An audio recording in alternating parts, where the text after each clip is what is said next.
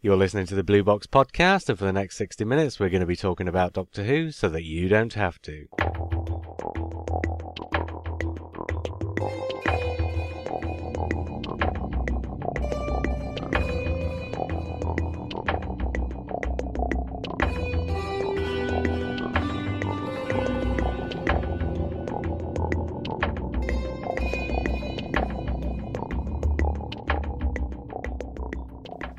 Hi, I'm JR. Hello, I'm Lee. Mark. And I'm Simon. And tonight we're going to do a bit of a retrospective on Matt Smith's era as the Doctor. We've got some emails, and we've also got the results of our little Facebook survey of our listeners of the top 10 Matt Smith stories.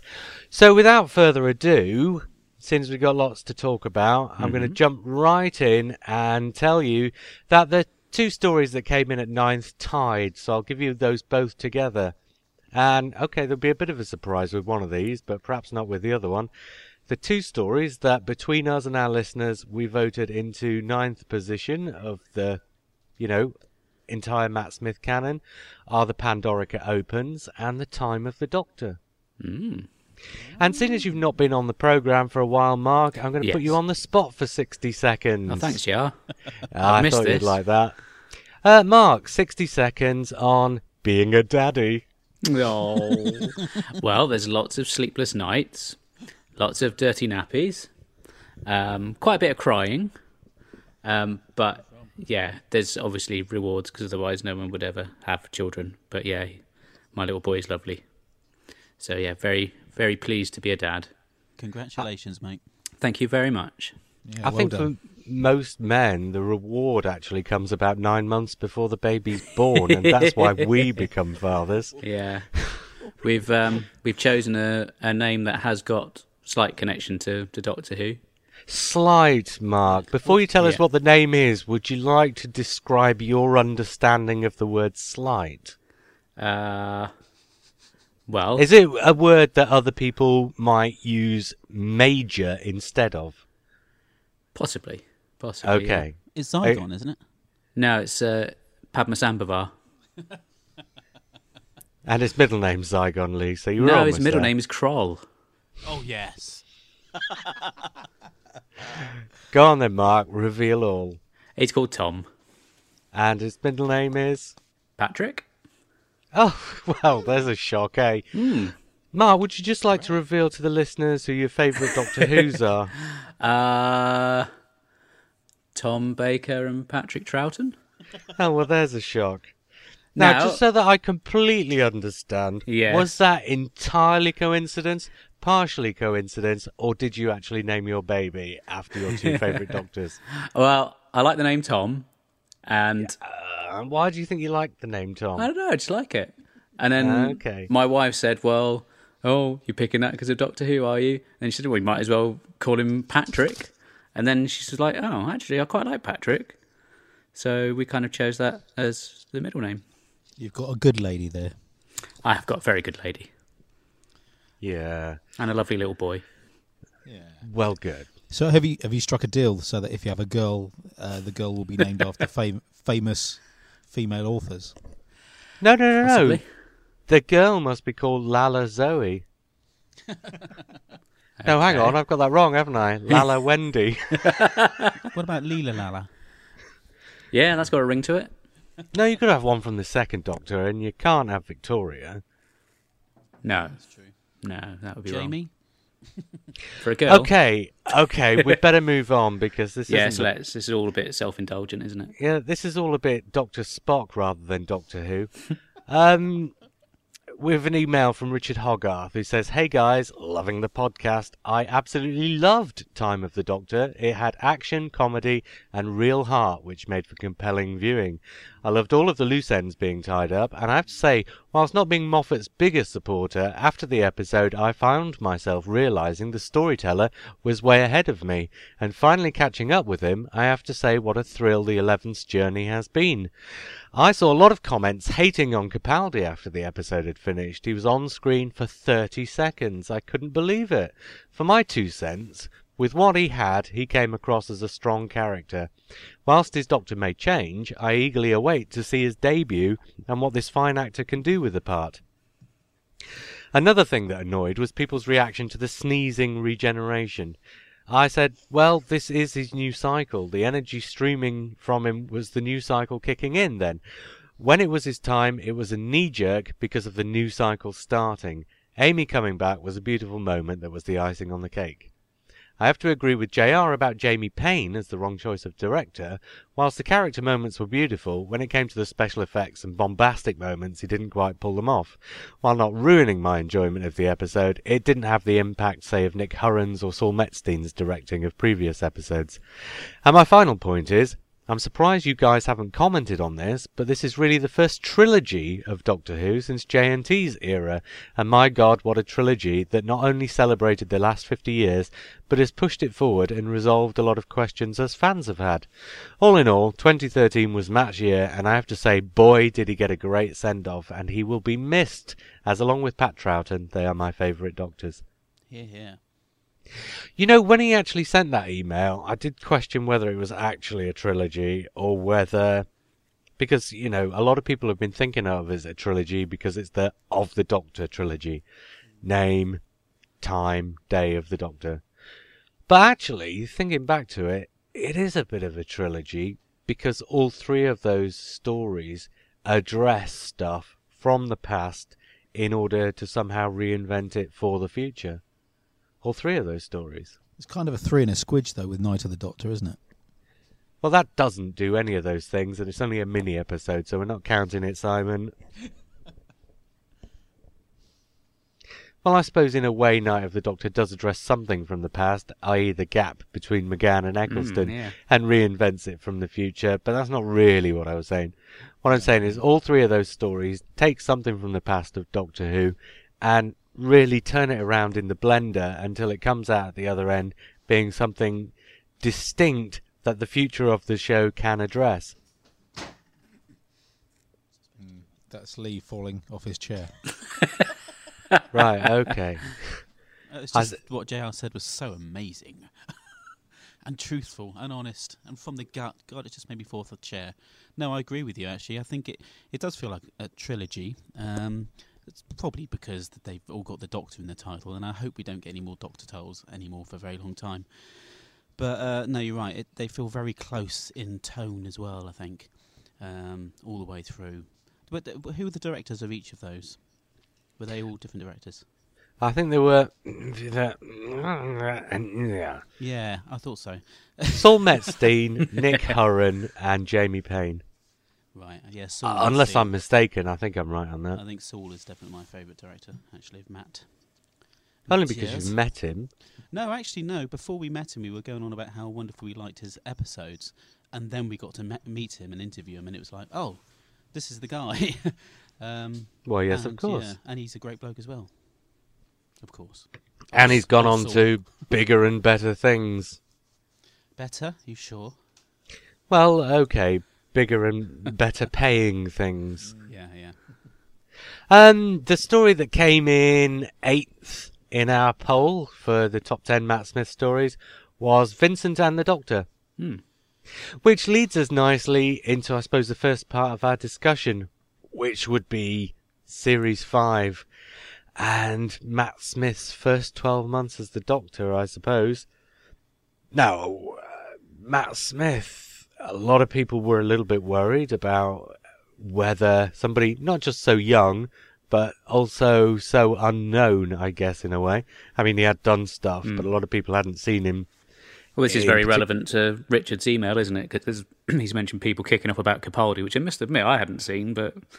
And people kicked off about Matt Smith. Exactly, that's what I mean. So there were all these people who were like, oh, God, this is not going to work. And then, obviously, with that first series, I think the majority of the naysayers were silenced. Well, in fact, 5 Literally. minutes into the very first episode. Mm-hmm.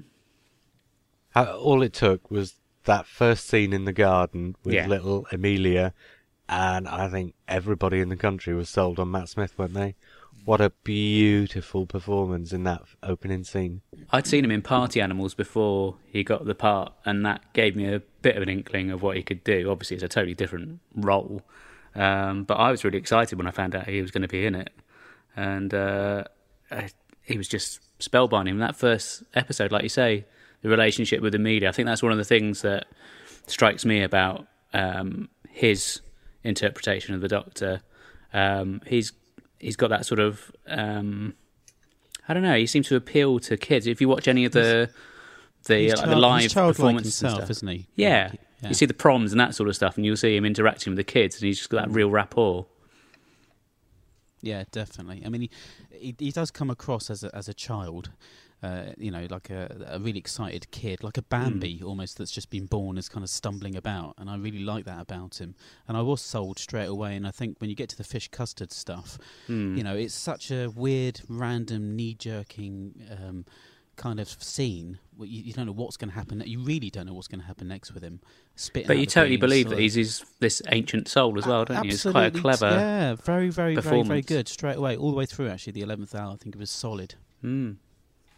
Yeah, I think JR was surprised that the 11th hour is quite a popular episode with fans, but I really like it. I think it stands up very well as a first episode, because quite often they're a bit, well, not representative of what you would expect. But I really enjoyed it. I enjoyed the first half, but it didn't knock me for 6 to begin with. It was only when I've got to the end of the Matt Smith era and I re-watched them again a few weeks back that I just thought, oh my God, he's great from the offset, and I can see a progression of character and also with acting performance. But he's pretty solid. He's pretty much the same character from the beginning to the end, and it's Matt Smith, isn't it? Just being generally bonkers, but it works. It does help that he comes across as a slightly eccentric chap when you see him being interviewed, and I think that sort of translates into his performance. Yeah, I think you're kind of touching on the fact that he has the likability factor. You immediately warm to him, even in interviews and what have you. I think the main worry with his age was that, is he going to treat it like just another job, or is he going to throw himself into it? And lucky for us, he absolutely, we'd just come out of the Tennant years where we had someone who we knew was an ambassador from the show because he loved it from the off. And the worry with Matt Smith, he'd come completely fresh to it, did a bit of homework during the summer before he started filming or what have you. And as it was, he absolutely hit the ground running. And the tone of some of those scenes, as you say, the kitchen scene with the fish fingers, and there's so many different flavours being shown there, and he hits the right tone every time. And I think that's probably why that episode is so popular, because it's just so solid, and it doesn't feel like he's picking up speed. It just feels like he's kind of he's got that part from the off. He must be quite a joy to work with for directors, because when you listen to interviews with people that he's worked with, it sounds as though he's quite happy to just rattle off maybe half a dozen different versions of one particular scene, and then the director can just sit down and pick out the performance that he wants for that particular part of the programme. I'm not entirely sure that's true. I can't remember when we were talking to Saul about his experience with Matt. I think he said that Matt had it kind of in his head what to do, but he would come out and he wouldn't necessarily say all the words. So he'd say, now I go over here and I do a marvellous thing here, and then I do this and I push my arms up in the air and go, way! And he does it, he kind of walks around and acts that instead of actually acting the words. And then the director kind of works around him a bit. But yeah, maybe. I don't know. Maybe there's different styles throughout, but maybe he got it by 3 years. Well, they probably do it according to the scene. There's probably a bit of both going on, I would have thought. I could imagine him being quite random at times. There's probably some really odd takes somewhere on the cutting room floor. Shame. We should definitely get the opportunity to see those. Well, I hope so. Yeah, I hope they exist. I don't think the 11th Hour was the strongest story, though. That's why it doesn't quite work for me. It's a brilliant performance and a very engaging performance, and I think that's why people like it so much, because of the performance. But the story itself is not, for me, the strongest. And although it's obviously deliberate, that Stephen Moffat's gone for a sort of hybrid between the Russell T Davies way of doing things and what would become the Stephen Moffat way of doing things. I don't think that hybrid sits too well with the rest of Moffat's era. And I think the same can be said for a lot of Series 5. And I know you're all going to hate me for saying this, but of the 3 series, it is the most inconsistent, both in terms of its themes JR, and its you're right. tone. Well, but it is true. It's not right in what you're saying. You're right that we all hate you for saying it. Well, but it is true. If you look at things like The Hungry Earth and Vincent and the Doctor, they're very much throwbacks to... Oh, absolutely. I mean, to the Hungry Russell Earth T is Davies. pretty much a Yeah. complete remake of the original Silurian story, isn't it? No, throwbacks to the Russell T Davies way of doing the show. Oh, okay, yeah, all right. I see what you mean. The So tone. Vincent and the Doctor and Hungry Earth both feel very much like Russell T. To me, feel very much like Russell T Davies. I love stories. Vincent and the Doctor. I think it's a great episode. Yeah, Far but be then it, sorry to say, far be it for me to relate it to music, but it is like the first album, isn't it? It's.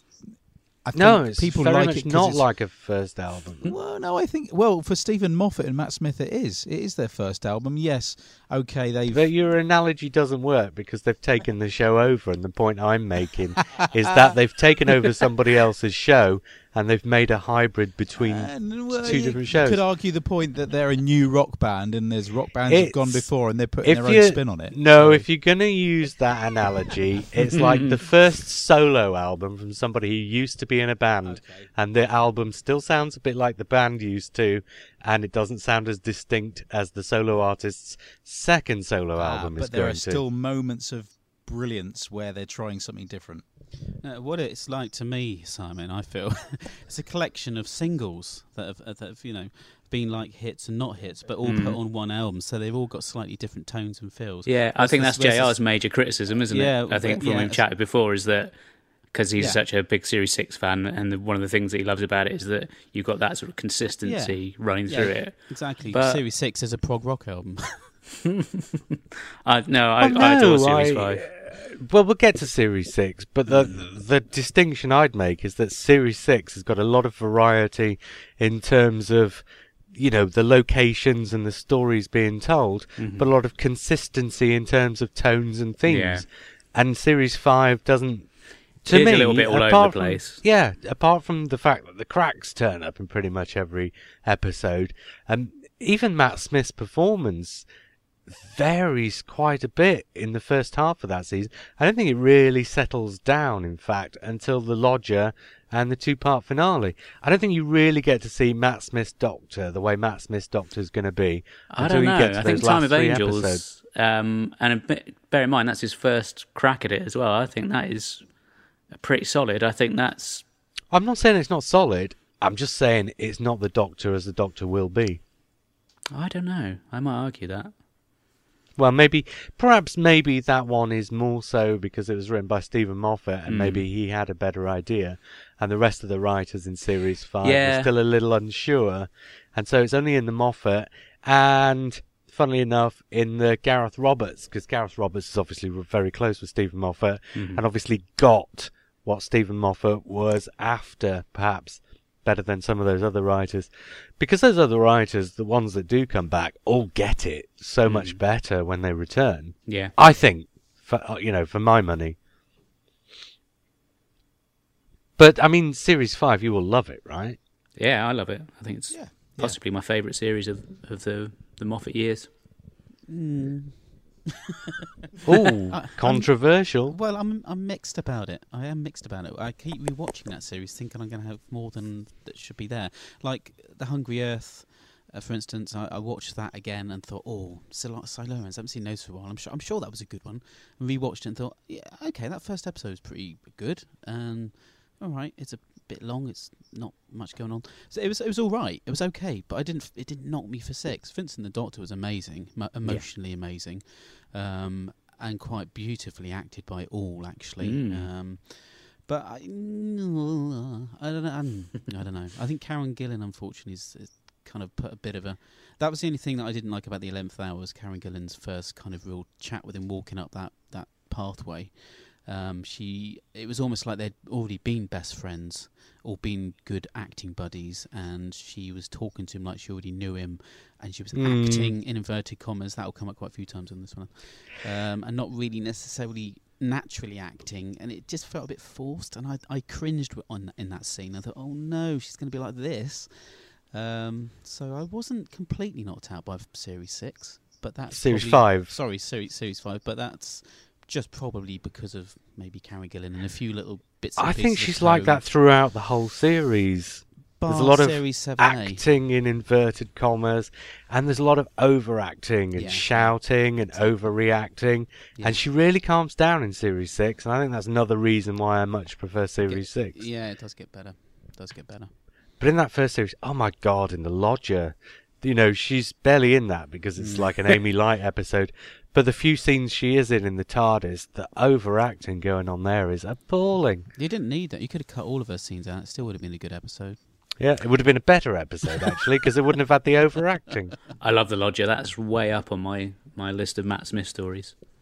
I think it's great, but I prefer Closing Time purely because of the fact that it's not got Amy overacting all over the shop. And also, I like what they do with the Cybermen in Closing Time. To me, The Lodger, even though the ending is kind of explained by the events at the start of Series 6, to me it feels like an incomplete story. It's a bit like my criticism of The Empire Strikes Back. I don't especially like Empire Strikes Back because although it has a glorious first hour... I've said this before. on this podcast. But I'm not especially a fan of The Empire Strikes Back because although it has an incredibly strong first hour, it's got a not particularly strong second hour, and where it really needs to pull it out of the hat by having a really strong ending to make up for the fact that it kind of dips there in the middle and stays dipped, it doesn't. It just kind of tails off and says, right, you wait till the next film and you get your ending there. The Lodger feels like a... Well, yeah. The Lodger, what sells it to me is that chemistry between Matt Smith and James Corden. And also, I mean, you were comparing it with Closing Time. I think a lot of what sells it to me is that relationship between James Corden's character and I forget the character's name now, the woman who ends up being his girlfriend stroke wife. Daisy. But that's two acting buddies, right, who naturally are acting naturally together, and it works. Yeah. The thing with Karen is it's almost like, I've got this great gig and I'm in now, and I'm going to just do this thing, and this was my audition piece probably, and I'm going to just impress the socks off everybody.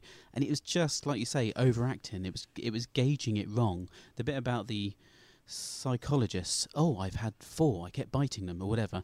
It's very Moffat lines, isn't it? It's like not stilted, but kind of like dunk dunk dunk. It's like almost stabs. Well, I tell you what, comedy stabs, bang bang bang. But her timing is off completely, whereas his is perfect. Matt Smith, all the way. But there's no subtlety in her performance of the kind that you need to persuade you that she's a real person. Exactly. So, can I just say about the little girl, Caitlin, I think her name is, isn't it? Yeah, she's Amy's awesome. cousin. Wow, she was fantastic, and she'd never done any acting before. And I know this has been said years and years now, but she really was exceptional, and I absolutely love her acting. And I just wanted Matt Smith to be able to, at some point, go back and take her for a little ride. But obviously you can't do that because it would muck up the entire series. But how great would she have been in the TARDIS for a couple of episodes? Oh, indeed. Though, moving on, because... I was going to say, just very quickly, better than the kids that are in Nightmare in Silver. Yeah, we don't talk about them. No, they don't exist anymore. Well, she was a couple of years older by then, so maybe they could have just recast her in a different part. Yeah, it's true. Anyway, I was going to say, because we can't dwell on things too much, otherwise we'll be here all night. Where Series 5 really pulled together for me was in the final two-parter, where all of a sudden, it was almost like the 11th Hour was Stephen Moffat deliberately riffing on a Russell T Davies kind of a story. And then The Time of Angels, apart from the problems that we all know I have with it because of some of the story problems in there, that's like Stephen Moffat saying, okay, I can do something else with Doctor Who, and basically that's him making his... It has the the quality and the feel of something like Alien, for instance. It's like Doctor Who as a proper sort of sci-fi cinema film. What you're saying is that the first episode is him trying to reassure people that it's actually the same program and trying to ease you into it without being too dramatically different. And then come to this and it's starting to show his own stamp on it. No, entirely not. If you'd let me finish, Mark, you'd have found out why. Go on. No, okay, to run with your explanation there, yes, 11th Hour is Moffat being reassuring to people who've been watching for the last 5 years and who not necessarily fans, so don't necessarily know that Doctor Who can change and still be the same. So yes, that's him saying Doctor Who can change and still be the same. Time of Angels is him... To my mind, Time of Angels is Stephen Moffat saying, not quite sure what I want my Doctor Who to be, so instead, what I'll do is I'll write a really nice feature film and stick it in Doctor Who, and everybody will be blown away by what a great feature film of Doctor Who it is, but it's still not quite sure where it's going to be. I mean, there's a lot of stuff in that episode. A lot of the feel of that episode doesn't really feel very Stephen Moffat Doctor Who, given how this whole dark fairy tale thing does eventually kick in. And to my mind, Series 6 and Series 7, he gets that a lot better. But in Time of Angels, it's like, okay, we'll put this crack in the forest. And it's kind of more hinted at rather than explicitly sort of laid out, isn't it? There's so much more of the rest of that episode is all like army and tech and stuff. The elements don't sit too well for me there. It's like he's thinking about what he wants his Doctor Who to be, but he's not quite sure. And that story is a case of him treading water and not quite getting there. And then you get to the Big Bang and the Pandorica opens. You've got a fast and furious start with all sorts of elements dovetailing in that you'd never have expected given what you've had with Russell T Davies for the last 5 years. You know, all these returning characters who it transpires are all part of this final story. Then you've got, and I mean, I could list things, but, you know, to give 3 examples, Rory turning up out of the blue, and instead of it being a reunion scene, you've got the whole scene with the Doctor not working out until afterwards that, hang on, this guy died. Yeah. You've got River Song as Cleopatra, and you've got a Cyberman, you know, underneath Stonehenge, protecting some mystical prison. All these things. You've got Stephen Moffat all of a sudden realising how he can do his Doctor Who. He can take all these different elements, and there is a glue that will hold them together. And in the Pandorica opens, he finds how to use that glue, and all of a sudden it's working. And to me, Pandorica opens is where Stephen Moffat's Doctor Who really kicks in, which is why to me Series 5 will always be, you know, something that I can't quite come to terms with, because it's not the Doctor Who that I like that Stephen Moffat makes. Okay, I think you may be in the minority there, JR, unfortunately. No. I know, but well, as long as I can back up the things I say, I'm quite happy saying them. I can completely see your point with it. I enjoy it. It is patchy, it is up and down, but there's things to like in there, certainly. Oh yeah, absolutely. And in fact, looking back on it now, I think it's a lot more likeable than I found it at the time, because I can appreciate the sort of ideas coming to the surface. I just don't think they're at the surface. It's a shame. I mean, I don't know, what was his kind of idea behind Rory dying every time? Was it a bit of a joke to kind of, was it like, you know, in the past, Doctor Who never had companions that died, let's kill this one off 18 times, is a bit of a laugh and we'll joke about it. Well, it's only like 3 times. Is it only 3 times? But you kind of think, well, that's making a mockery of the actual process of death. It's like, you know, you take it seriously. When some girl's dying, that girl in the Good Man Goes to War, or whatever, she's dying. Lorna Bucket. That's it, Miss Bucket. He's really sad about that, and you dwell on it, and it's sad. With Rory, it's like sad for about 3 seconds, and then he's alive again, and he's dead again, and we're sad for about 3 seconds. Well, no, because if you look at it, the first time he dies, he properly dies. Yes, and that was a shock to everybody. We all kind of went, oh. When he comes back, it's the Auton Rory. And then when the universe is rebooted, Rory's still alive because he's the Rory from the other universe. So the version of Rory that died in Cold Blood is dead. That Rory is not resurrected. It's only the idea of Rory that's resurrected.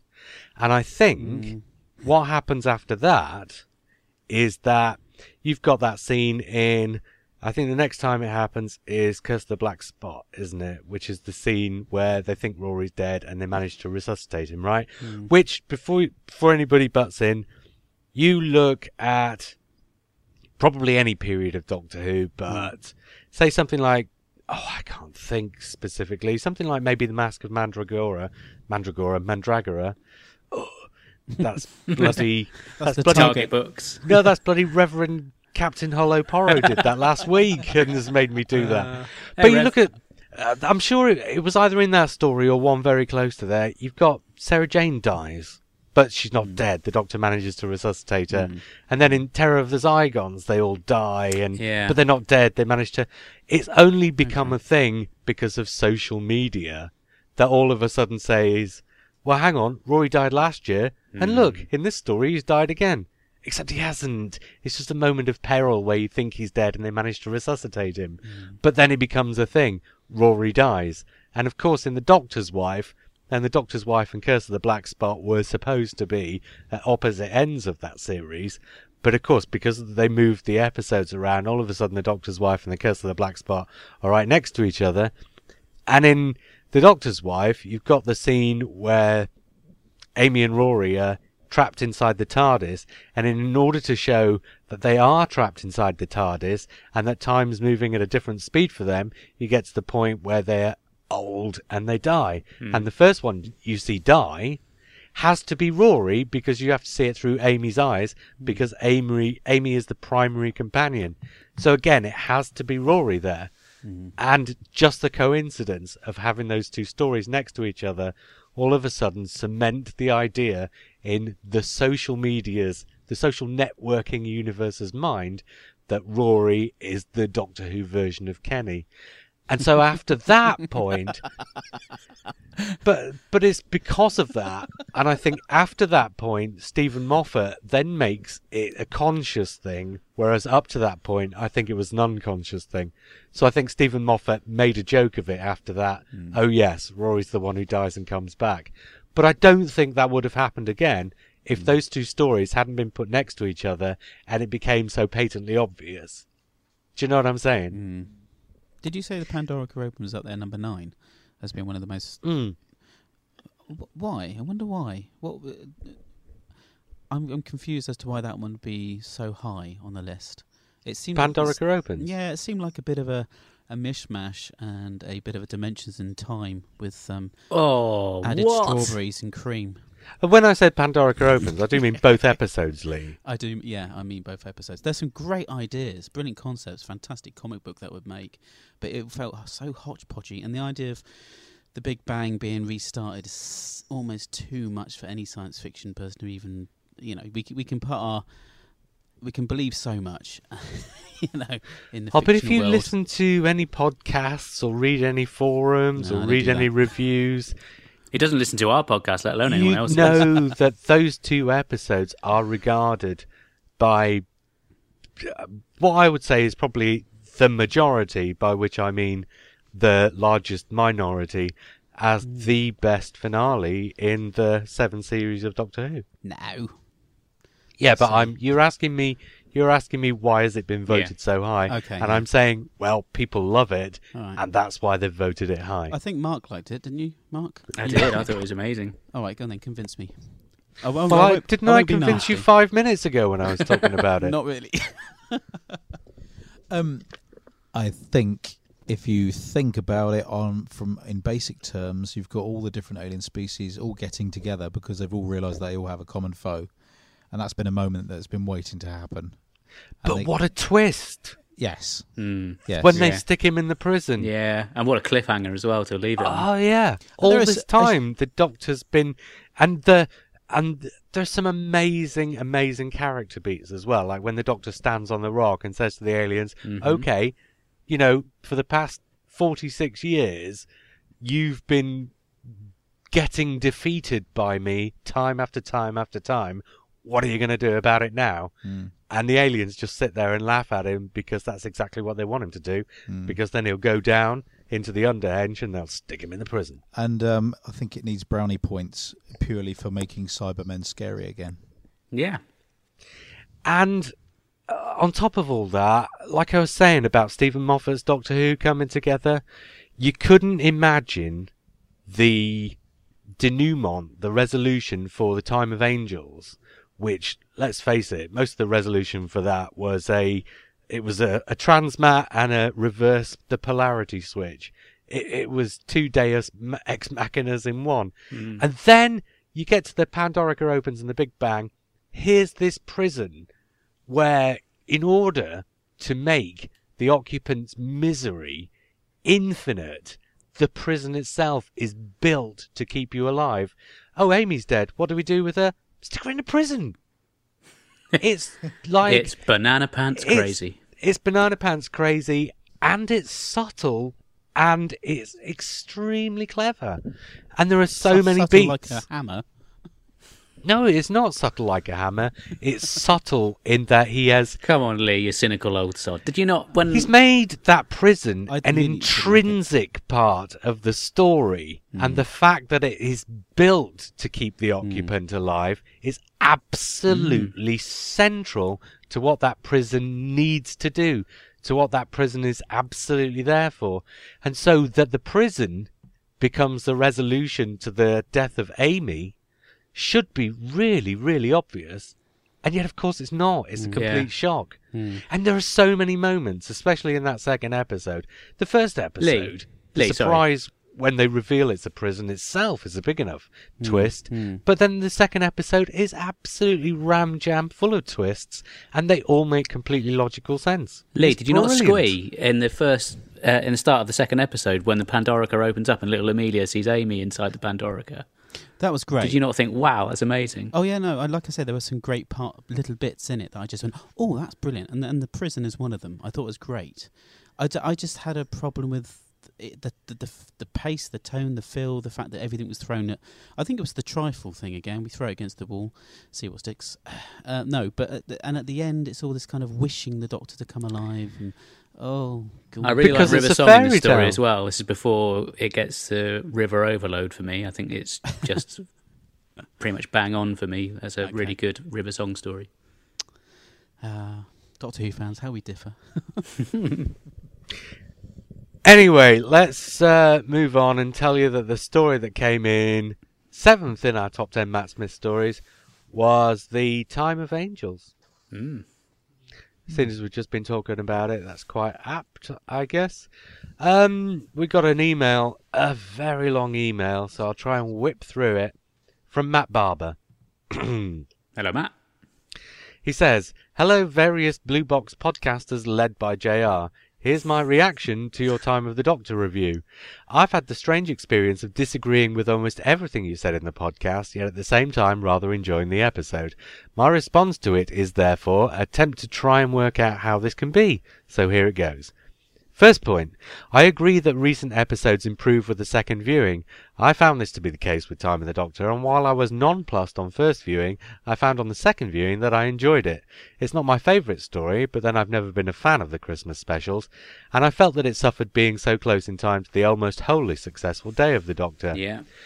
But whilst I agree that these stories improve with multiple viewings and that this is reflective of their sophistication, I do wonder whether this is actually a good thing. Many equally sophisticated television series are also instantly likeable. Possibly Moffat is making television for the DVD catch-up generation, but I think a balance could be found even in his more complex episodes. And I will butt in just to respond to that.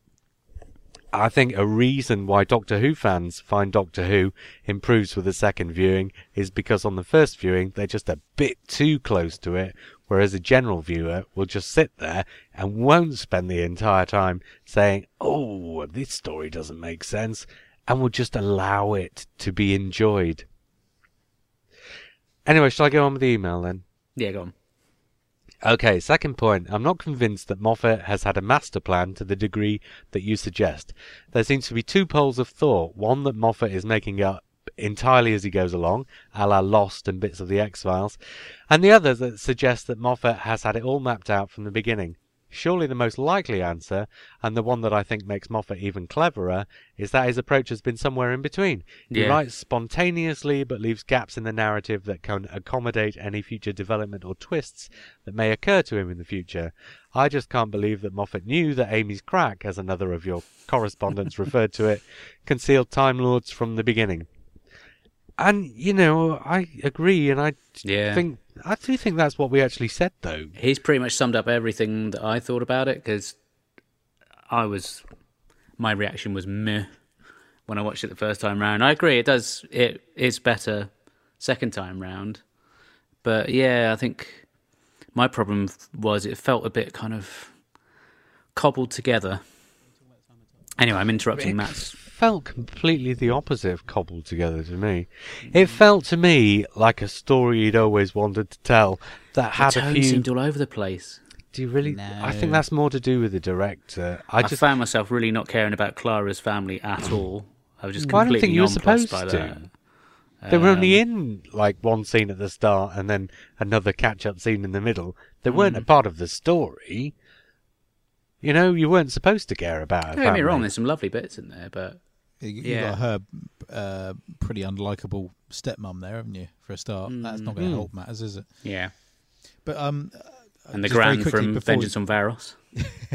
Yes, and Benidorm. Can I just before we go back to the emails also make the point that when I say about it's okay because when you watch it on the second viewing it's always better, that I'm not saying that's a get out clause. I'm not saying I'm actually saying that for the viewer. Try and watch it again and then you can enjoy it. That's all I'm saying. I'm not saying these are episodes that need to be watched twice, and that's why you don't enjoy them the first time. I'm not saying it's a get out clause at all. I don't actually think it's a plus point for the episodes. But I mean, if what JR says is true, and it's all to do with the fact we are Doctor Who fans and we analyse these things to the nth degree when we first watch them, and then the second time we relax and watch them normally, then I hope that's true. I hope that's true because let's face it, in Doctor Who's past, when you literally couldn't watch an episode twice, it's not really a good thing, is it? I think actually, when we watch a story the second time as Doctor Who fans, we're seeing it the way for want of a better expression, casual viewer watches it the first time. I thought you were going to say normal for a minute. Anyway, back to Matt Barber. Third point, related to the second, Moffat's stories are clearly polarising. There seem to be viewers who obstinately refuse to enjoy any Moffat-era story regardless of their popularity or qualities, and those who would defend them to the death regardless of their deficiencies. I think I fall between the two. I would say that this polarisation comes across in your podcast. It's telling that it took the form of a defence rather than a review, and as such actually made me turn against the story slightly despite my enjoyment of it. Actually, I wish I'd never said at the start of that podcast that it was going to be a review of the reviews, because it turned out not to be a review of the reviews, and yet because I'd said that at the start, I think Matt, and probably other people as well, took it as a review of the reviews. Anyway, Matt, final point, sigh of relief. Off the subject of the podcast and regarding your criticism of Sherlock as moving away from the whodunit form, it should be noted that Conan Doyle's original stories were very rarely whodunits. They're better labelled as detective thrillers, but often a lead through a range of different genres. Most of the time, in the original stories, the criminal was known, and the point of the story was the process of detection. If anything, the last episode of Sherlock moved closer to the whodunit form than the original story. It also had a nod towards the G.K. Chesterton story, The Invisible Man, in which, as JR might appreciate, a postman was revealed to be a murderer. And I have to say, I don't know Conan Doyle anything like closely enough, so I've got to take Matt's word for that, and so yes. And at this point I tell Lee to put his headphones back on because he didn't want to hear anything that happened in that last Sherlock episode. Well, that was actually about the first Sherlock episode. Oh, was it? He's not seen that either, have you? First one. Oh, you've seen the first one. Right. I think Matt summed up everything I felt about that Christmas special, but put it far more eloquently than I ever could. And Matt finishes up by saying, apologies for the long email, a lot to get off my chest. I'm sure you can edit out anything boring or irrelevant. Hopefully, as you hinted in the podcast, Mark can recover from baby making swiftly so he can properly concentrate on enjoying Moffat stories in future. I do. I've as said, if we'd edit Matt, as if anything he'd say would be boring or irrelevant. No, absolutely not.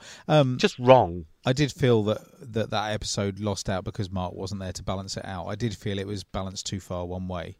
I was almost disappointed the fact we all three of us liked it, because it did feel like I came away from that, and I think Lee said the same, that we felt like we'd it might come across that we'd sledgehammered the chap who gave us the email to kind of go through, and that certainly wasn't my intention anyway. Yeah, it did feel like we were bigging the episode up simply because all three of us really loved it, and it did need that balance. We all know this, that there are people that don't like it. That surprised me at the reactions when I eventually did get onto the internet and kind of trawl through the stuff. And I thought, blimey, people really do hate this episode. And I was incredibly surprised. I just thought it was one of the best. I mean, there are things I'd people ever I seen. know online who I wouldn't put into the category of Moffat haters, who were largely nonplussed by it, and a lot of people who really loved it as well. So I don't think it's just this sea of people who just refuse to accept the sort of Moffat era as a whole. I think I'm quite philosophical about it. I'll watch an episode. I may not like it, but I know that I'll probably really love the next one that comes along. I think this last thing I'll say on it, my main, not so much problem, but the thing I find hard to understand when I hear some of the criticisms about it. Actually, I take on board a lot of what you said, Mark, and I can kind of see how that I could perceive it as that, but maybe I just swallow a lot of it because I find it very easy to suspend my disbelief and just go with the flow. And I'm not saying you don't. I'm just saying it might be how it just comes across to you. It's just that a lot of the criticisms I was hearing, probably from the Moffat haters, were literally facts that they were saying that didn't hold any water. They were getting it wrong. Yeah, they were literally getting facts wrong about the story. And that, I suppose there's an injustice to it, and that it's just like a rag to a bull to me, so, you know. Okay, in this episode in which we are pushed for time because there is so much to get through, that was 7 minutes on the fact that Mark wasn't here last week. I think we should. I shall move us more along, time. shall I? Yeah, but I think that it's important to make that. Oh my God, and now you're going to carry on No, even I'm not. further. I'm just saying that we try and make a balanced argument. We don't try and say this is right, this is wrong. We'll hit straight down the middle. Yeah, but Time of the Doctor was brilliant. Mark's wrong. The story that came 6th in our listeners and hosts review vote on the top 10 poll, that's the word I was looking for, on top 10 Matt Smith stories, was The Lodger. Yay! And that leads us rather not very nicely into the subject of Series 6. Boo. Right. What? Well, you all know my opinion on it. You hate I it. think there's a lovely variety of stories, but there's also a lovely consistency of tone. And I think even the weaker episodes, The Curse of the Black Spot and The Rebel Flesh, are elevated because they feel like a natural part of the series. As bad as The Curse of the Crap Script was, It wasn't bad. It was a good episode. That was the blemish, I think, of the series for me. But you did an interesting thing to me, JR. Pardon? Publicly, not privately. What? This Basically, has got nothing to do with what Mark was up to 9 months ago. God, I hope not. If so, I can't Thank remember. God for that. It was a strong cup of tea you gave me. At least I think it was tea. No, Is that a euphemism? The Series 6, I couldn't deal with it, and Series 5 was like, yeah, I really like it. And actually, you kind of completely swayed me the other way with a brilliant argument of 50-odd podcasts back or whatever. And I thought, okay, we got box sets, I'm going to redo them both.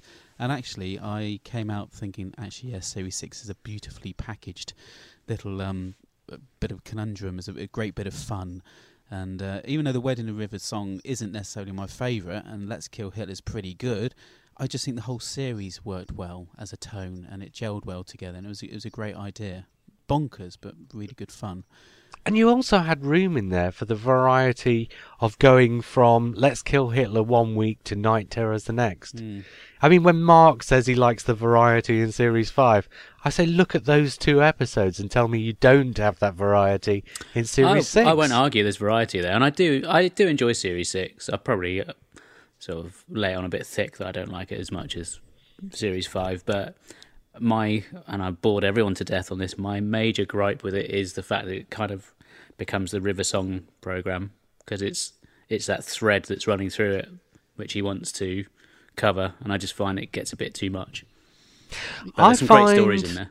But you can I just quickly say, you can actually pluck out the River Song stories, which is what my son did. He said, I watched them all in a row and they made sense to me, Dad. And I went, oh yeah, they did. And actually you didn't need to watch Closing Time, God Complex and all the other bits. That's the brilliant thing about the last 4 years altogether, actually. You can watch all the Stephen Moffat episodes in order and you will get a complete story. And you don't miss anything by watching any of the other episodes.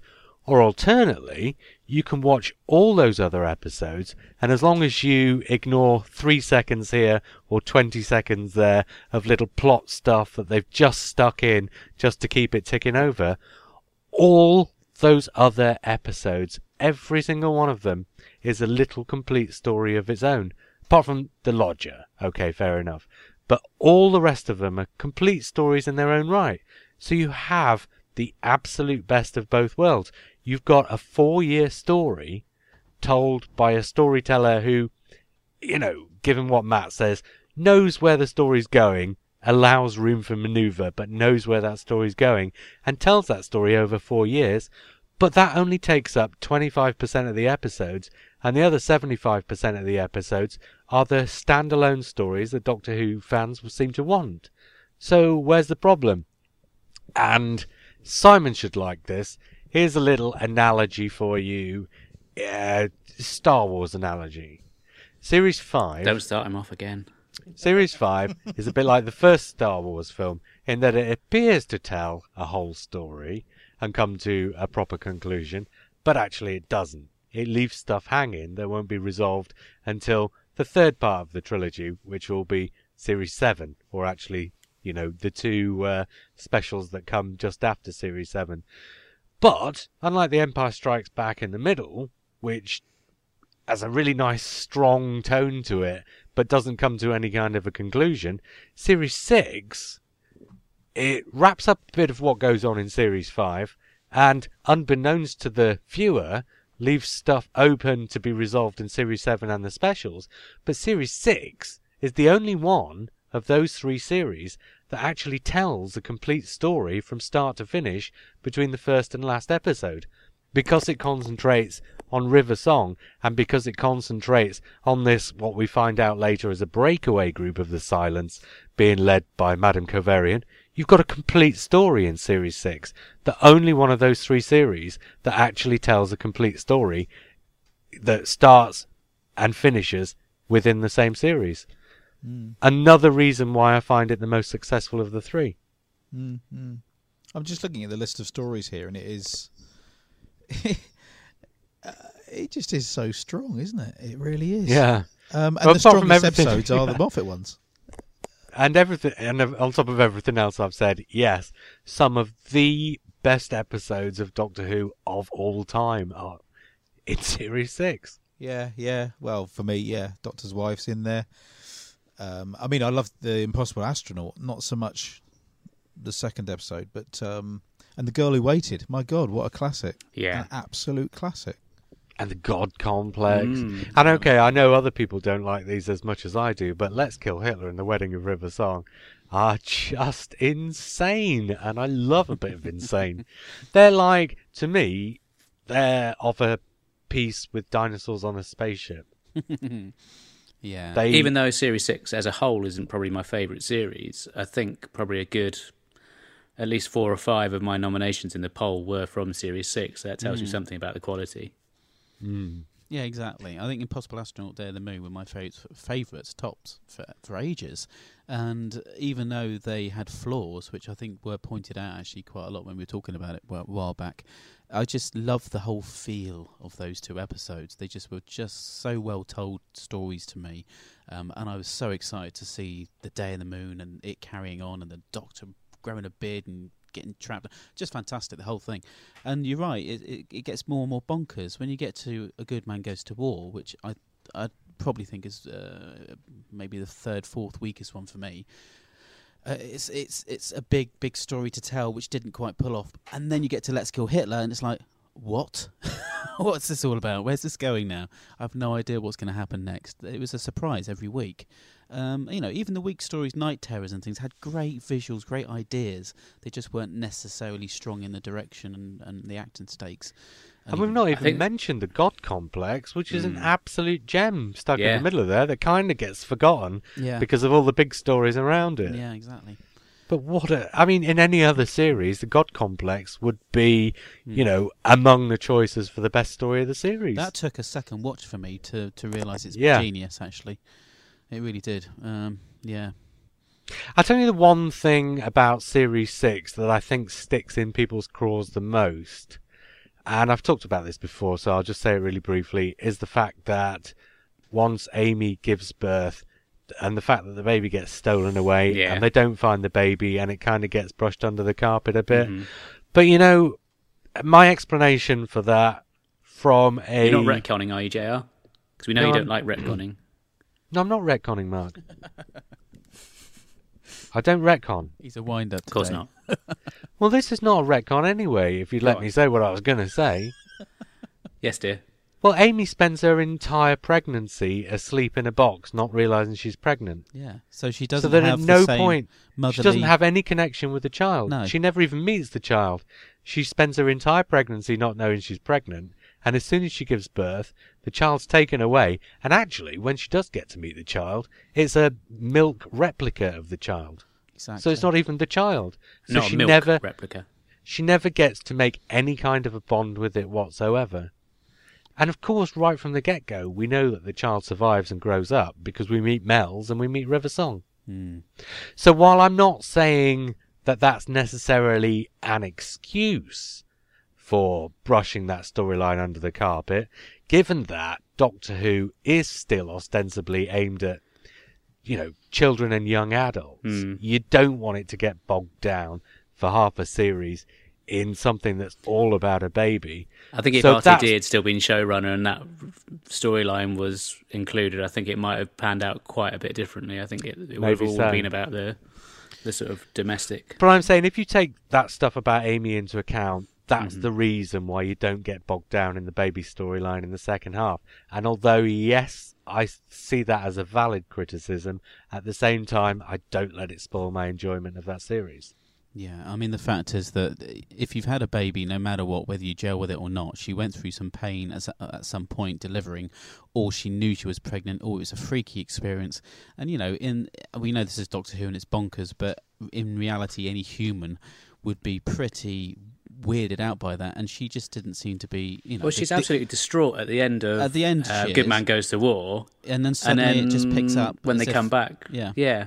So but how much time elapses for Amy between those two episodes? Well, we don't know, do we? And we don't see that bit. But you're right, Mark. I think if RTD done it, then we would get an emotional response which would make us all cry a bit, and then it would move on. But we didn't get that with Moffat. Maybe just doesn't want to dwell on that kind of icky stuff and just, I think, just get on with telling a funny story. Yeah, probably that did happen. It just happened off screen. And maybe if it had happened on screen, people would have found themselves more satisfied. Well, you see a little bit of possibly the after effects of that in the Pond Life shorts prior to season 7 starting. Oh, right, okay, yeah. I missed that one. Oh, you could check those out. It's interesting because if you think back to the RTD era, you'd see the Doctor and Rose going off having jollies all the time. They'd have adventures where they were having a right laugh, and there weren't many of those for the Doctor and Amy, were there? You don't see any of that. I'm just looking through these, and it's all pretty intense all the way. They're in. Apart from Curse of the Crap Script, they have a laugh there, don't they? Well, this is it, but that's considered a dip in the series, and yet that is the one kind of jolly episode, isn't it? where they're literally having a laugh going on a pirate ship. You do get a sense on several occasions that Amy is absolutely loving her travels, though. I mean, at the end of the Big Bang, when he says, right, it's time to say goodbye, and you assume, as a viewer, that he's saying goodbye to them because they've just got married, but what he means is it's time for them to say goodbye to their guests because they're going off on an adventure, and Amy and Rory are absolutely delighted to still be travelling in the TARDIS. Anyway, shall we move along? Yes. Yeah. The episode that was voted 5th in our top 10 Matt Smith stories was Dinosaurs on a Spaceship. Should be higher. Well, yeah, but when you see the top 4, it's not necessarily a surprise either. Okay. Here's an email from the Great Intelligence. Hi JR and the Blue Boxers. Really enjoyed your Matt Smith themed podcast. Thanks. As much of that podcast had a Q&A feel, I thought I would throw you boys a question about the time of the Doctor and see if you can help. I have had an extraordinary reaction to this final Smith episode. I really disliked it on first viewing and went to bed quite depressed on Christmas night over it.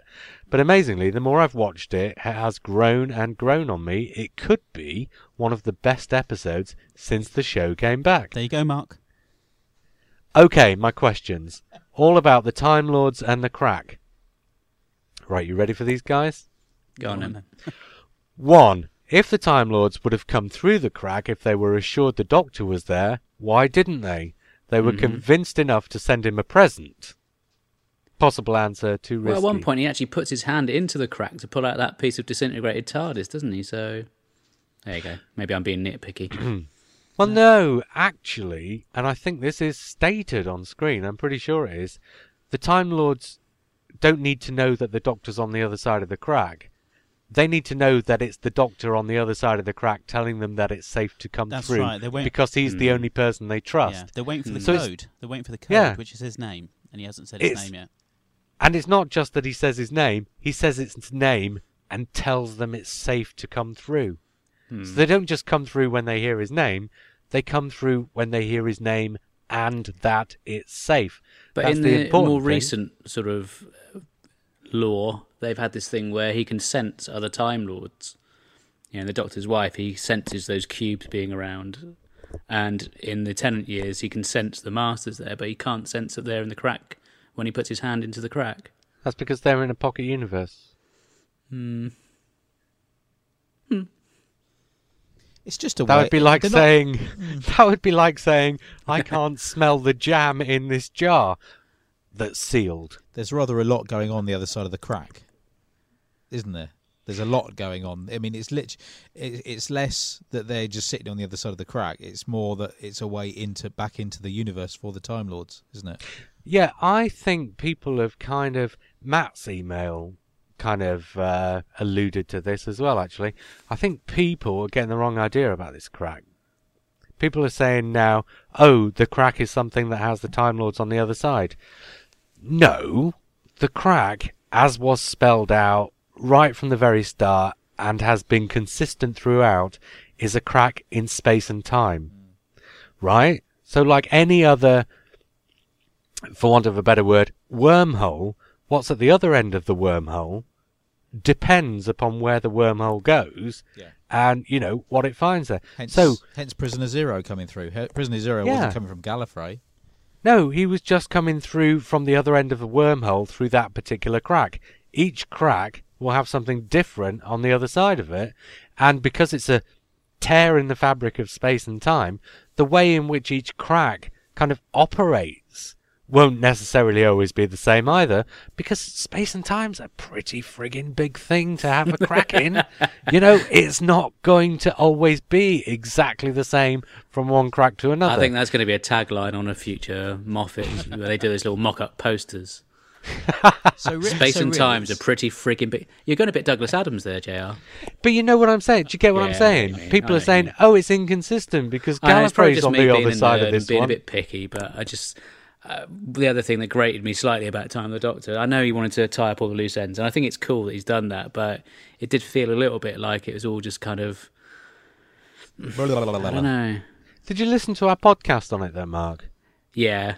He wasn't tying up the loose ends. He'd already tied up the loose ends, but Doctor Who fans, some of, being what they are, some of them, just had somehow managed to miss the explanations. So he wasn't tying up loose ends.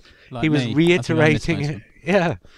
It's like, another criticism I've recently read or heard was that, there was so much crammed into that episode that there was too much going on. No, it was a really simple story. It just had 2 or 3 scenes where Stephen Moffat was explaining to the Doctor Who fans who'd missed the point what the point was. Do you know what I'm saying? Yeah, I seriously didn't find that one complex, I got to say, which is unusual for me. I mean, one podcast I listened to this morning said, we could have had a really nice, simple story like the Caves of Androzani, and he goes and blows it on the time of the Doctor. I'm thinking, no, you're biting the hand that feeds you here. He's written you a beautifully simple story like the Caves of Androzani, where the Doctor sacrifices himself for something much smaller than all of time and space. He's not even sacrificed himself for the Time Lords. He sacrificed himself for the idea that Gallifrey can come back. I don't because understand there like would still be other I cracks. hated it because I liked bits of it. I thought the Daleks being a bit more sneaky was very good. I thought the speech at the end was lovely. So I'm not, don't put me down as a complete hater, but it just wasn't my favourite. Well, I wasn't especially talking to you, Mark. I just wanted to make it clear to the listener that I'm not always a miserable. Anyway, the Great Intelligence does have a second question, so we'd better get on to it. He says... Go on then. Okay. No, He I says just wanted to make... Oh, sorry. No, can I just say that, Mark, was Amy in labour when the episode came on? Had she started? Well, we were watching it, and she put up on social media, or he definitely takes after his dad because he's getting all excited when Doctor Who's on, and we didn't really think any more of it. And then in the very early hours of Boxing Day, he decided it was time for him to make his appearance. So I wondered whether you were watching it in the middle of her labour pains. Because that's the sort of thing I do, You guys do realise Cross your legs, we're I'm watching recording Doctor here, Who. don't you? I know. I was just wondering if he was distracted. Come on, Simon, give me some credit, please. JR, move us on. Okay, we're an hour and 10 minutes into this podcast and we're only halfway through. So I am moving us along. The Great Intelligence, point 2. More significantly, now that the Daleks have been destroyed and the situation is safe, why hasn't the 11th Doctor rushed back and shouted, "Coast clear," now that it is? Possible answer, the cracker's now gone. He says, I don't ask these to look for plot holes, purely to check there wasn't something I missed. Thanks, boys, as ever, Great Intelligence. So the second question. After the Daleks are destroyed, why doesn't the Doctor just tell the Time Lords it's safe to come through? The crack has gone. And the way I explained this, and it's not spelt out on screen, so, I mean, you could take this as, just the way I saw it, but when when Clara talks into the crack that's inside the building, that closes, and to my mind that closes so that the other one can open, and when the gift of the regenerations comes through and is given to the Doctor, that one closes too, possibly because that amount of energy had travelled through the crack, that it had kind of used the crack up, as it were. So what happens then is that crack becomes closed, and because Gallifrey's not just, from what I was saying a minute ago, Gallifrey's not on the other side of a crack. Gallifrey's in another place. It's just that this crack had happened to open up between the two places, the one where the Doctor was and the one where Gallifrey is. So now the Doctor has to find Gallifrey by some other means.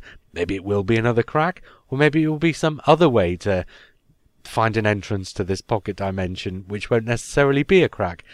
But my point is, I think that crack was just one crack, and in order to open above the Doctor in the sky to make the gift of the regenerations, it had to close the first crack, and then that gift coming through was such a powerful amount of energy to push through the crack that the crack closed naturally after it. I mean, anybody disagree with that? That sounds like a valid explanation. That's a brilliant Okay. explanation. The story that came... You should be a writer. The story that came... Speaking of which, my copy of the Fannual came this morning in the post. How was it? You're not hanging out for the colour version? Well, I'm getting a colour version as well, but I got a I'll black get and white you. one too. It's lovely. Do you want to give it a quick plug? I know we haven't got much time, but do it. Well, it's an annual of stories, an unofficial annual of stories based on the Peter Cushing Doctor, who's the perfect Doctor to have an annual of slightly mad Doctor Who stories based on him. And it's not very expensive. It's all written by fans. It's an unofficial, unlicensed, and unprofit-making thing. Just check out Doctor Who Fanual. Spelt like annual with an F on the front, if you're at all interested. The story that came fourth in our rundown of the top 10 Matt Smith stories was The Doctor's Wife. Okay, yeah. And so on to Series 7. Yeah, everyone knows I love it. I go on about it all the time. But anyway, yes, that's all that needs to be said. Well, it's not as consistent as Series 6, but it's more consistent to my man than Series 5. And, okay, it's very much a tale of two halves. It's a bit like two shorter series, really. But I think at this point, Stephen Moffat's so on top of his Doctor Who that I'm not going to say he drops the ball, because I don't think he drops the ball, but I think he's so on top of it that I don't think it has the originality, the freshness, the uniqueness, the vivacity that his earlier Doctor Who has. I think there's something about it that doesn't feel like Moffat by numbers, but feels like slightly like they're coasting, perhaps, shall we say. I felt one thing that was refreshing was the whole idea on 7A of having the individual mini movies. And I felt that was a great response to people like me who were a bit curmudgeonly when it came to the sort of massive arcs that were going on. Well, there was absolutely no arc in those 5 episodes whatsoever, was there? Exactly. And I felt that was a refreshing change up. It was a ride, I have to say. It was a real ride, and I think his theory and his idea about doing these individual movie-like episodes really worked. And it was just great fun. And then in the second half, apart from the first and last episode, and a few mentions of Clara in between, you almost had the same thing again, but it was just a little bit more subdued and didn't work quite as well, I think. What's that? The single episodes or the? Yeah, the sort of movie idea, I guess, in the second half of Series 7, the Clara episodes. Yeah, it didn't Things feel like movies to me. The first half definitely did. Well, I mean, they did to me. They just felt like a different kind of movie. Okay. Maybe it's just me. I felt the tone had shifted in that second part, so it did feel like a different series. It didn't feel like 7B. It just felt like in the first another series. In the first half of the series, they felt to me like A-list movies. Dinosaurs on a spaceship felt like a blockbuster Hollywood sci-fi. Town Called Mercy felt like a blockbuster Hollywood western. Power of Three felt like a blockbuster Hollywood rom-com, as it were. Do you know what I'm saying? I know where you're going with this as well. They all felt like blockbuster Hollywood movies, and in the second half, they all feel like B movies. It does. You know, you've got Cold War, which is it's your submarine film, and Rings of Akatan is like a B movie sci-fi flick. Even Hyde is very much a Scooby-Doo-ish thing. Journey to the Centre TARDIS is like the Poseidon Adventure. Crimson Horror's got the Victorian horror B movie thing. Yeah, you're right. They are a bit like that. I never really thought. It's about like Series 7 Part A, A movies. Series 7 Part B, B movies. Yeah, apart from you go. Nightmare in Silver really is just a B movie. No, well, Nightmare in Silver is a C movie. I'll let you choose what C stands for. I don't know. But I mean, overall, it dipped more than Series 6 did. And don't know. I think there's a couple of episodes in Series 5 that I think are real dips as well. So less balanced in that sense. And are we including the Doctor, the Widow, and the Wardrobe in Series 7? Are we including that? No. Why would we? Thank God for that. Yeah, I know. Yeah, no. That's Series 7A and B are two series that I really, really enjoy. Probably more so than the other two, and I don't even know why. It's bizarre. I mean, we did watch Dinos on a Spaceship, Mercy, Power 3 with you for the first time, reviewing the episodes. They were quite special for us, I think, on the podcast. So I hold something there that's quite special. But at the same time, Town Called Mercy was a grower. You know, I really like that episode now, whereas before I found it okay. And Dinos is still amazing. I just love it. Power 3 is up there as one of my favourites now. The more I watch that, the better it gets. And even the Rings of Akatan, which everybody thought was a pile of poop. No, I think you'll find me and JR defended it on the podcast. You did. Sorry.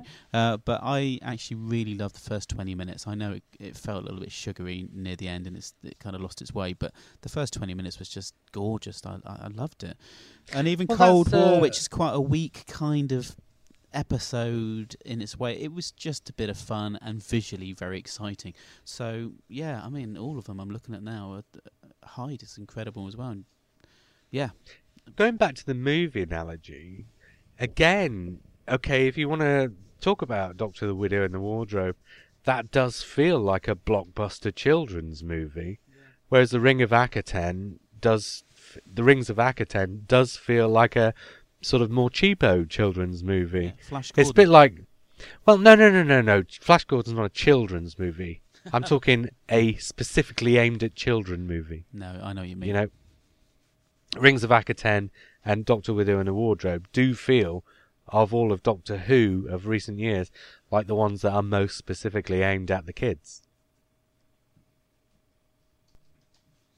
Everybody's gone quiet. I can't really argue on that. I mean, No, we're all agreeing, I think, yeah.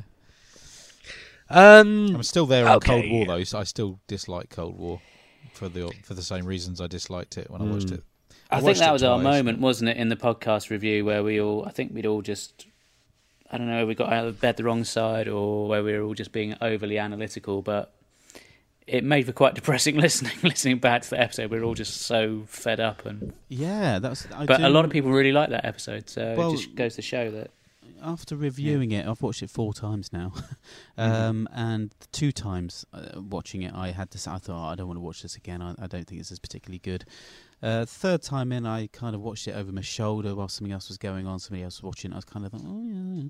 And then the 4th time, for some reason, I just thought, do you know what? I'm looking at this too much as a fan. It's just a bit of a laugh. I don't like the fact that it came out of its suit. That was ridiculous. That's the only thing I completely shoot down in flames. Never show the Ice Warrior again. Have you got the naked Ice Warrior action figure, Lee? No, I haven't. Do you know what? I wouldn't go near the barge pole. But the whole feeling of it is great. I can imagine that'll be like the Dalek midsection rotating in the Series 1 episode Dalek. I love that as well. It'll be something we'll never see again. Yeah. I bet you. Yeah. The inside of this Ice Warrior will be something we'll never see again. Talking of things we'll never see again, definite lack of what a pig paradigm Daleks in the time of the Doctor. Oh yeah, they've definitely just saying they've disappeared, haven't they, with their own bumps? Yeah, fair enough. That's fair enough. Can I also say they've disappeared into Amy's crack? We got the Paternoster Club, didn't we? The little gang that kind of became a lot more prevalent. What did you guys think about having this little gang that the Doctor can go back to now and again? I like it. It makes for a more consistent universe. And it's sorry. Well, I was just going to say, I love the fact that Stephen Moffat's written this story that's 4 years long and made it a consistent universe in which to have this consistency of storytelling. I liked the fact that he's got this sort of oddball family. In the Russell T Davies years, you'd have Jackie and the Tyler family, and you'd have Martha's family, and he's got his own little family of sort of oddball characters that he comes back to, and I really like that. The thing that amuses me is that during the Russell T Davies years, all the Doctor Who fans were moaning like hell about the soapy element. Why do you have to keep going back to Earth? Why do you keep having to have the companion's family? So then Stephen Moffat ditches the idea of the companion having much of a family, but instead makes a more consistent universe by giving you these characters that the Doctor does meet from time to time, as you would assume he would. Yeah. Because let's face it, when you're that age, you're not going to always avoid meeting people. You are going to have people you like and you want to go back and see. And the fans moan about that as well. It's like, Where's the compromise? What do you want to see? For the You record, can't please all the people all the time, can you? For the record, I love the soapy elements. Anyway, I thought they worked brilliantly. The other interesting thing that Moffat does is that he takes well-known enemies, as this is blindly obvious what I'm going to say, and then turns them into mates of the Doctor. So you've got the Sontar and Strax, who is, I personally think is fantastic. I know Simon has taken time to warm up to that.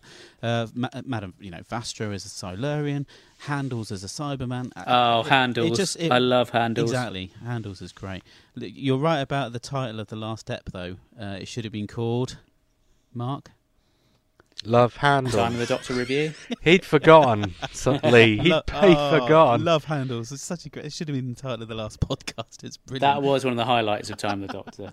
But again, I thought where you were going, that Lee, was again that makes those species more realistic, not less realistic, completely. because it shows that they have individuals. And even in a clone, people say, "Oh, a clone race wouldn't have individuals." Yeah, of course it would, because the clone is only the basics of the DNA. It's like the nature versus nurture thing, isn't it? You go back to the Pertwee years, and you'd have factions of Silurians and factions of other creatures who'd have ice sort warriors. of yeah.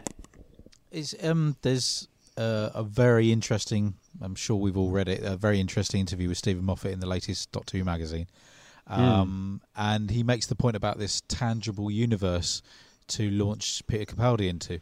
He's absolutely right. I mean, there was a lot of things in place in the RTD years, but I think now there really is, there's real guts to the universe that the Doctor's flying around in now.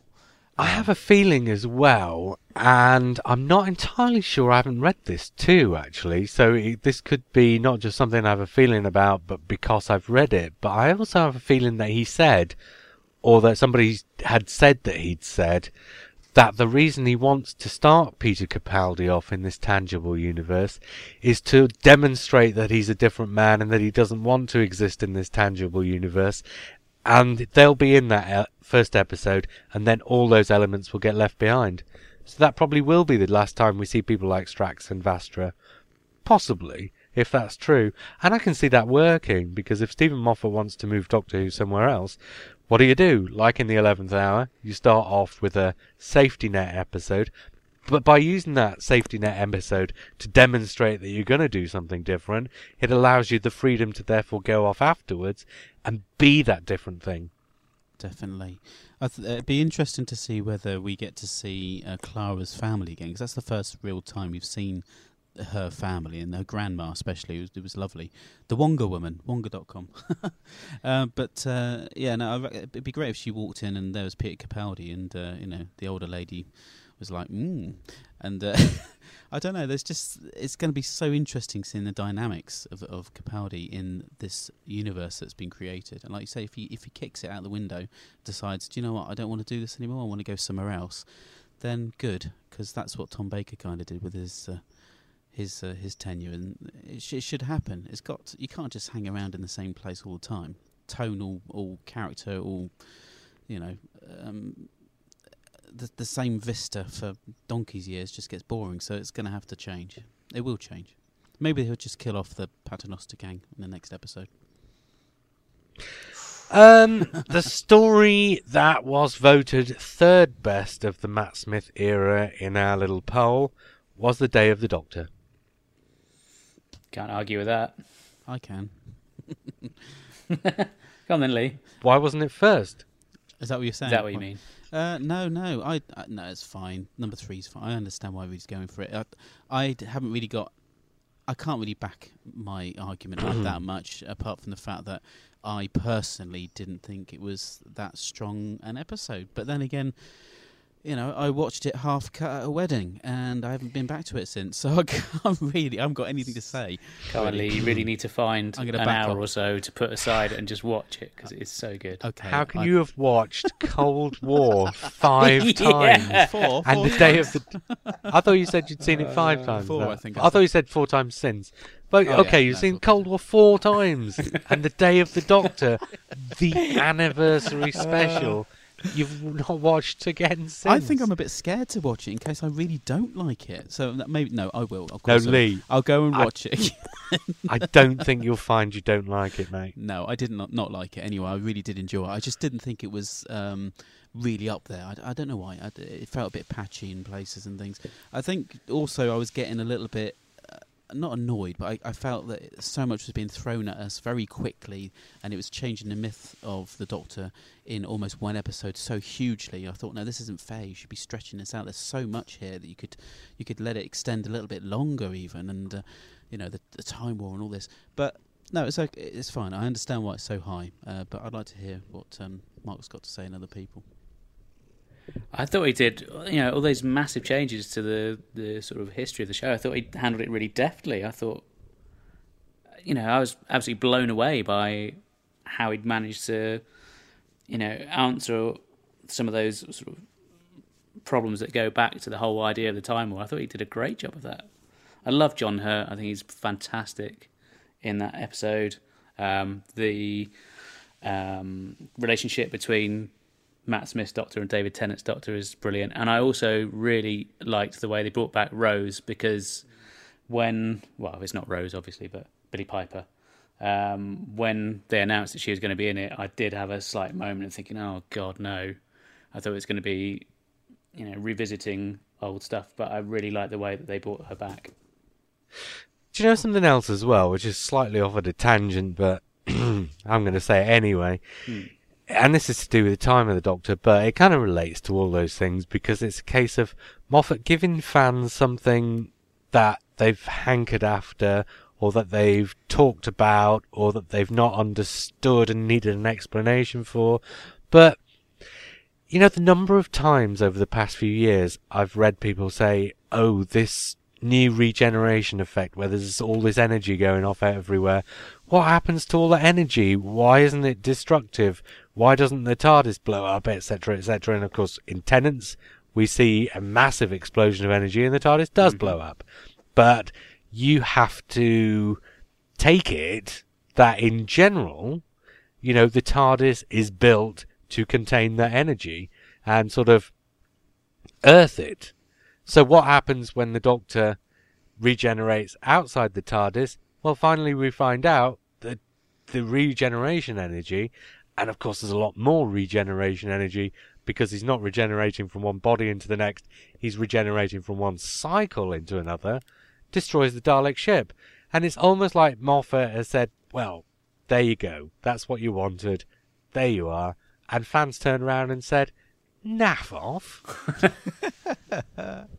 I didn't. I thought that's absolutely brilliant. I love that, and I wanted to see it outside. I wanted to see what happened, and it did everything that I wanted it to do. Basically, it was absolutely fantastic. The thing that I wanted to quickly say also is about the TARDIS. I don't know whether you had that slated in to talk about later, but the TARDIS does change, of course, between the two seasons, 5, 6, and then obviously 7. And I personally think it's for the better. I absolutely love this TARDIS. Not because I've actually been in the studio, guys, and walked around it and touched the knobs and stuff. But yum, yum, yum, yum, yum, yum. Where John Hurt stood and everybody else, of course. No, not that. But the fact is that you can concentrate on the actors. The original TARDIS with Matt Smith's TARDIS was beautiful and fun, but so damn messy that every time he did anything subtle, I was looking at the things dangling next to him and behind him.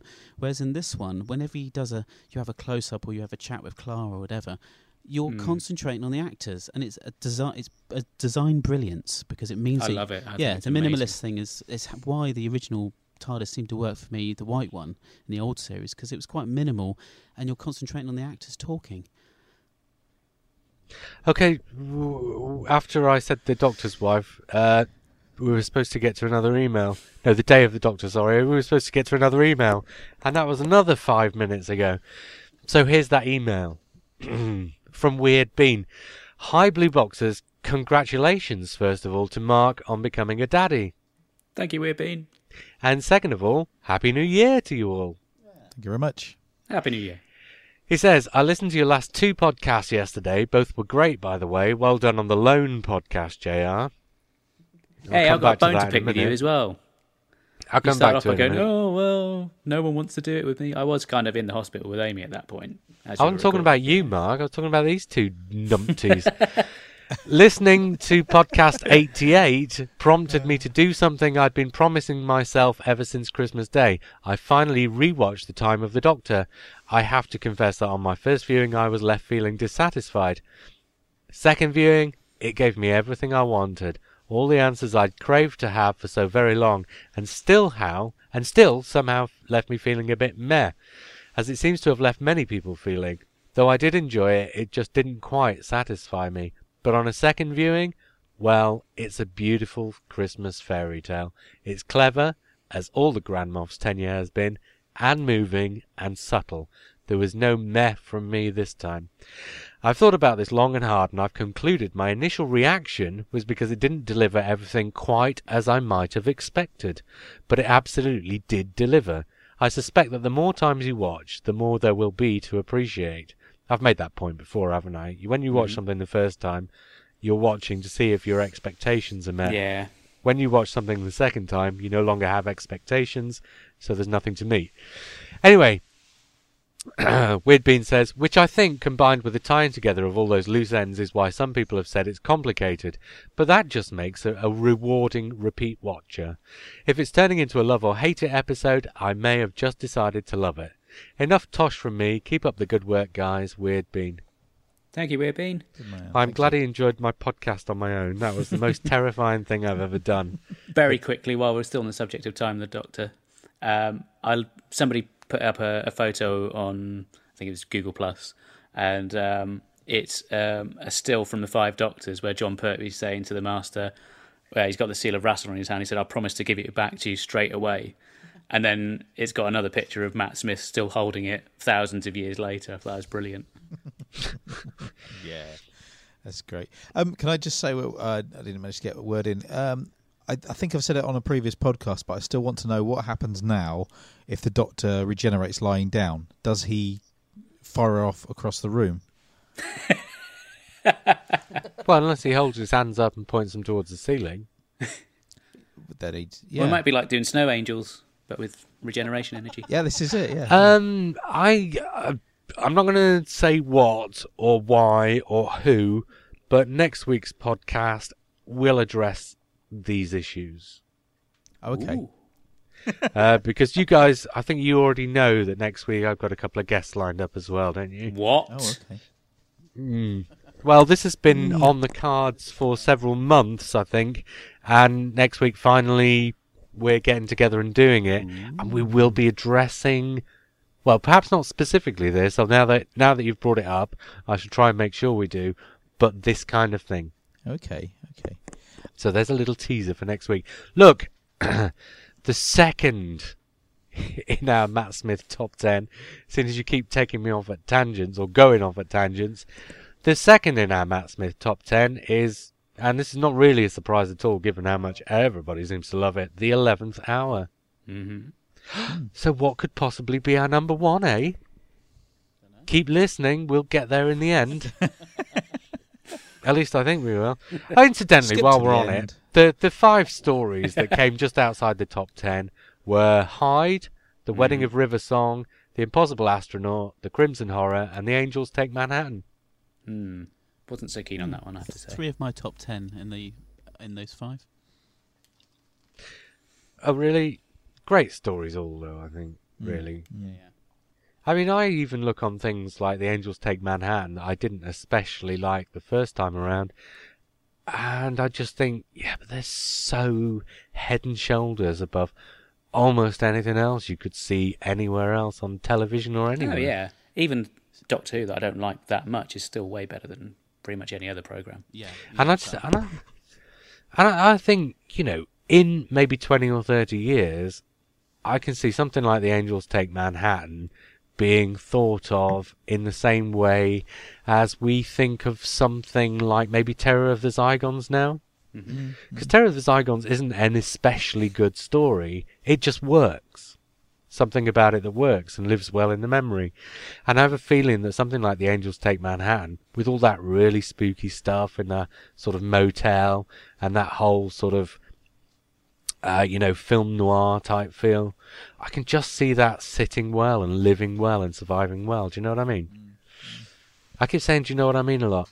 Look, guys, it's our last segment, and really we've talked enough about the specials already. We don't need to do a segment on the 2 specials, but a summing up bit. Matt Smith's era.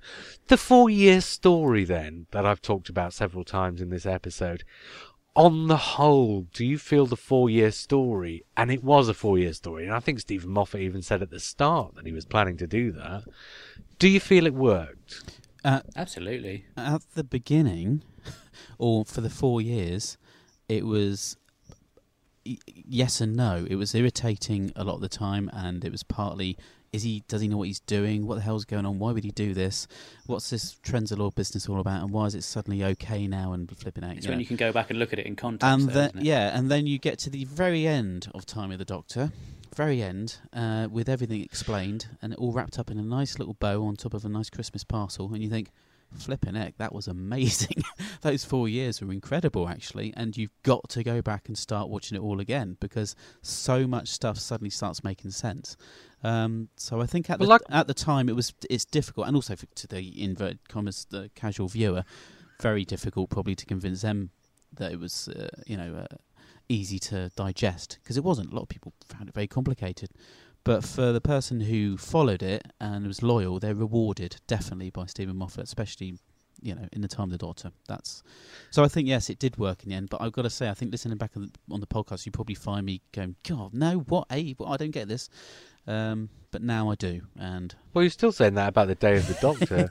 Well, yeah, I suppose there are little things, but that's okay. That's all part of the fun now. So we can go back and piece together the jigsaw puzzles because it's all there. It's all there. It's got to be all there. He hasn't missed anything, has he? I think my overwhelming feeling is that right the way through, whether there have been stories that haven't been quite as good as some of the others, Matt Smith has knocked it out of the park every single week. And he came into it not really knowing very much about the history of the show. And I think he's now become a bit of a fan himself. And I think he leaves the programme in a stronger position than when he took it over, and I can't think you can ask for any more than that. No, and that's a big ask anyway. Particularly following David Tennant. Absolutely, yeah. I mean, I'm in disbelief. I look down the list of episodes, and I just think, this is in my head, all right, before anyone shouts me down and says, no, it's not classic, it's not classic. But I look at each one, and each one is kind of a classic. I've got affection for every story. And each one is so individual that I don't think... it's almost like looking back at a Pertwee series. Oh, now come on. No, okay, yeah, fair dues. There's no long game. No. But I'd look back at what series was it? Was it series 10 with Terror of the Ortons? No, what was that? Season 8. Season 8.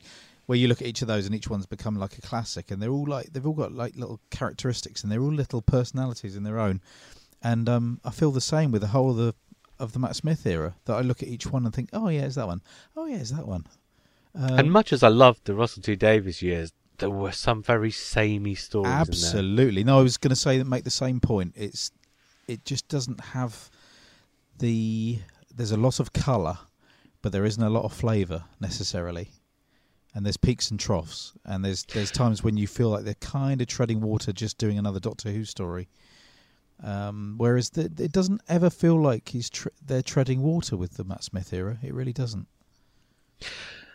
And going back to the point I made about the Angels Take Manhattan just now, I have a feeling that once this is all done and dusted and Stephen Moffat's long gone and we're another 5 Doctors down the line, and in 20 years or 15 years or 30 years or whatever it is, people are going to look back on the Matt Smith era and just think of it as legendary Doctor Who.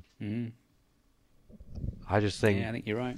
I think the way Stephen Moffat has changed the show, and yes, probably my biggest criticism of it in a way, and this is not a criticism, is that Stephen Moffat's done a very inward-looking Doctor Who, where the Doctor and the companions become central to the drama.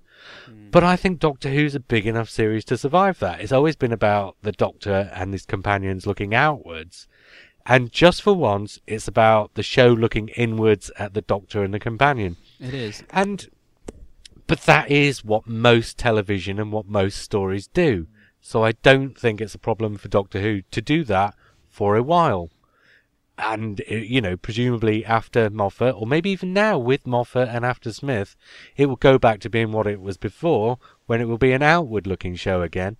So I don't see that as a problem, but that would perhaps be the biggest difference. I think that's a bigger difference than the fact that there's been this 4-year story arc. I think the biggest difference has been that it's been so much more inward-looking than it has outward-looking.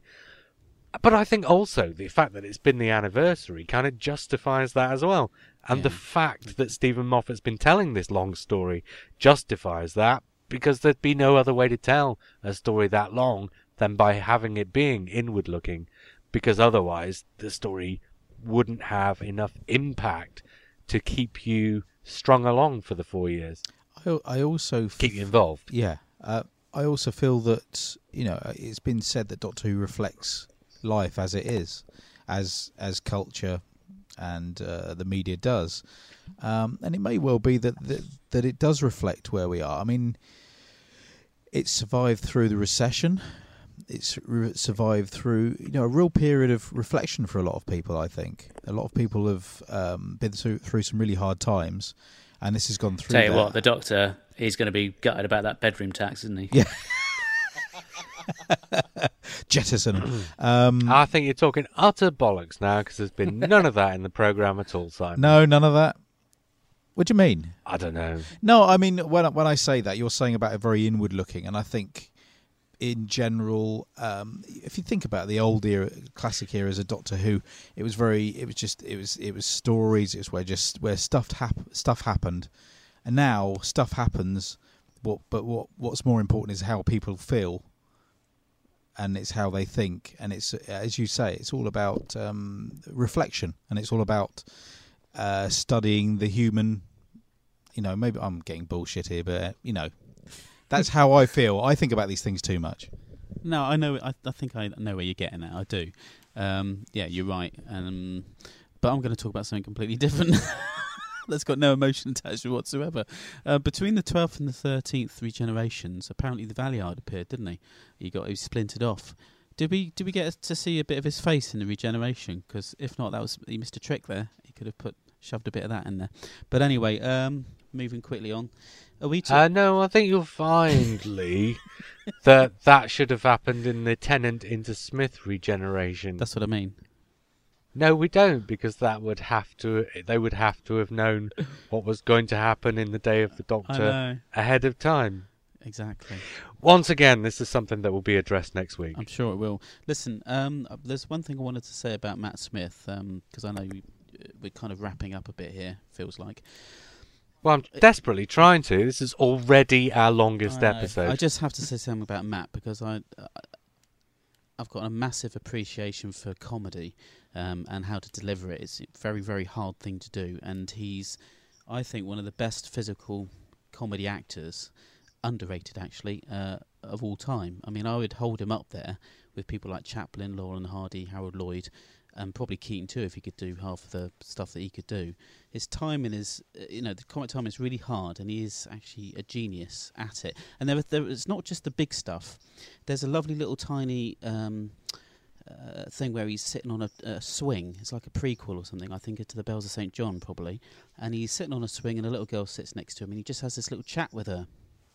And, he's got this brilliant, beautiful kind of mix of being like a little kid who's lost his bag of sweets. He's lost Clara and he's a bit sad and clocking his feet together on the swing. And then he laughs, and it's like a dad who's surprised how wise a kid can be because she comes out with some ideas that he laughs at, and it's natural. His performance is very natural. But the way he moves is childlike but wise, and, this old young Doctor thing, all coming out in his physical movement and his facial expressions. Best acting I've seen in donkey's years, and I think he's, I don't know, he's just suddenly become possibly up there, almost my favourite Doctor next to Tom Baker. Amazing to turn it around from 4 years ago when I thought this guy was okay, a bit mental but all right, to being like, what, this guy's fantastic. Amazing. Thank you, Matt, and goodbye. And seeing as my alarm's just gone off to get up for work tomorrow morning, I think that's a beautiful spot to leave it. Well, I was JR. I was Lee. I was Mark. And I was Simon. And we'll speak again very, very soon.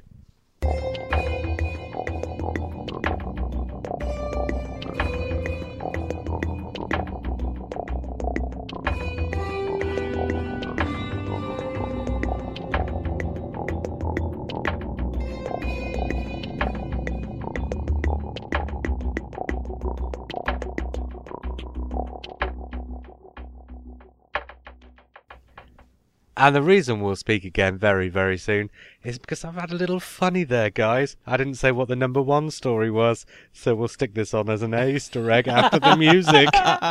Love it. And the reason I did that was so we can talk about the music, because, of course, nobody entered our competition to write our theme arrangement. What? So the new What a music... shame. So the new music that we've had on for the last 3 episodes has been by Simon. Thank you, Simon. Yeah, well done. It's been good. Who's stepped in at the last minute. And what do you mean it's been good? You've not heard it? No, I haven't, but I'm sure it's good. Okay. Well, look, I do have to get up in about 15 minutes for work tomorrow.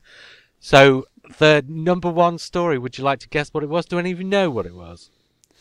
Curse of the Black Spot. Don't you dare. Okay, do you want to all guess what it was? The story that we and our listeners voted the number one Matt Smith story? Journey? No. Name of the Doctor. Asylum. Journey came 30th. What? Blimey. Asylum came 27th. Name of What was the other one you said? Name of the Doctor. Name of the Doctor came 20th. Crimson Horror. No. No, Crimson Horror came 14th. Jeez. This is all on the Easter egg, so this is all going out. It's The Girl Who Waited. Oh. Yeah. Yes. Yeah. Excellent. Why not? I'm really pleased about that. I am as well. And in the end, that won by a considerable bit as well. I think I got. So that was easily voted the best story. Did that get Hugo nominated as well as a story? I think it did. Not entirely sure. I No? think I can't remember. That was the Doctor's Wife year, so Yeah, maybe it was Doctor's Wife then. Oh, yes. Why not? That's a beautiful story, perfectly paced, wonderfully told, lovely, almost like a short story from somebody like, I don't know, Philip K. Dick or Asimov or something like that. Really lovely, simple idea that just span off into a different direction. Lee, Oh. you're absolutely determined to dominate the end of this podcast with some long speeches. No, I'm not. I really, can't help aren't you? myself. I just love it so much. Right, I'll shut up now. Yeah, No. let's. Well, you guys will reconvene in 2 weeks, and I have a hankering to do the Trial of a Time Lord. How do you feel about that? Woohoo, yeah. Ooh. Why not? Yeah, let's do Okay, it. we're still on the record. 2 weeks' time, we'll do the Trial of a Time Lord. And until then, speak again soon. And that really is the end of the episode.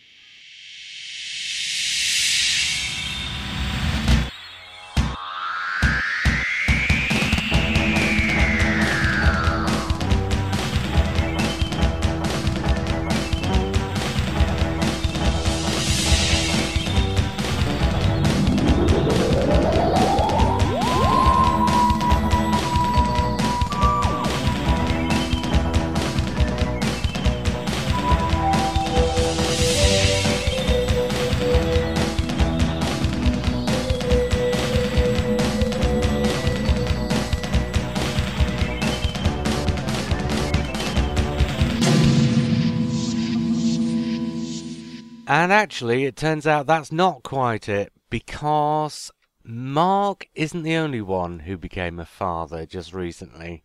I've kind of become a father too, in a way, although not in the same way as Mark has. The special guests we had on last week's podcast, Al No, Doc Hume, and the Reverend Captain Hullo Porro, so enjoyed recording last week's podcast that they have in fact gone off and come up with a new podcast of their own. It's called the Diddly Dum Podcast, and the theme for it was the piece of music you heard just now. And I think the first episode will be available as this podcast goes out. If not, it will be very soon thereafter. And you can probably find it on iTunes under Doctor Who The Diddly Dum Podcast. And if not, you can find it at diddlydumpodcast@wordpress.com. They've also got a Twitter feed, Diddly Dum Podcast, or I think, no, actually just Diddly Dum on Twitter. So well worth seeking out those three guys if you enjoyed last week's podcast. So there you go. I feel like a proud father.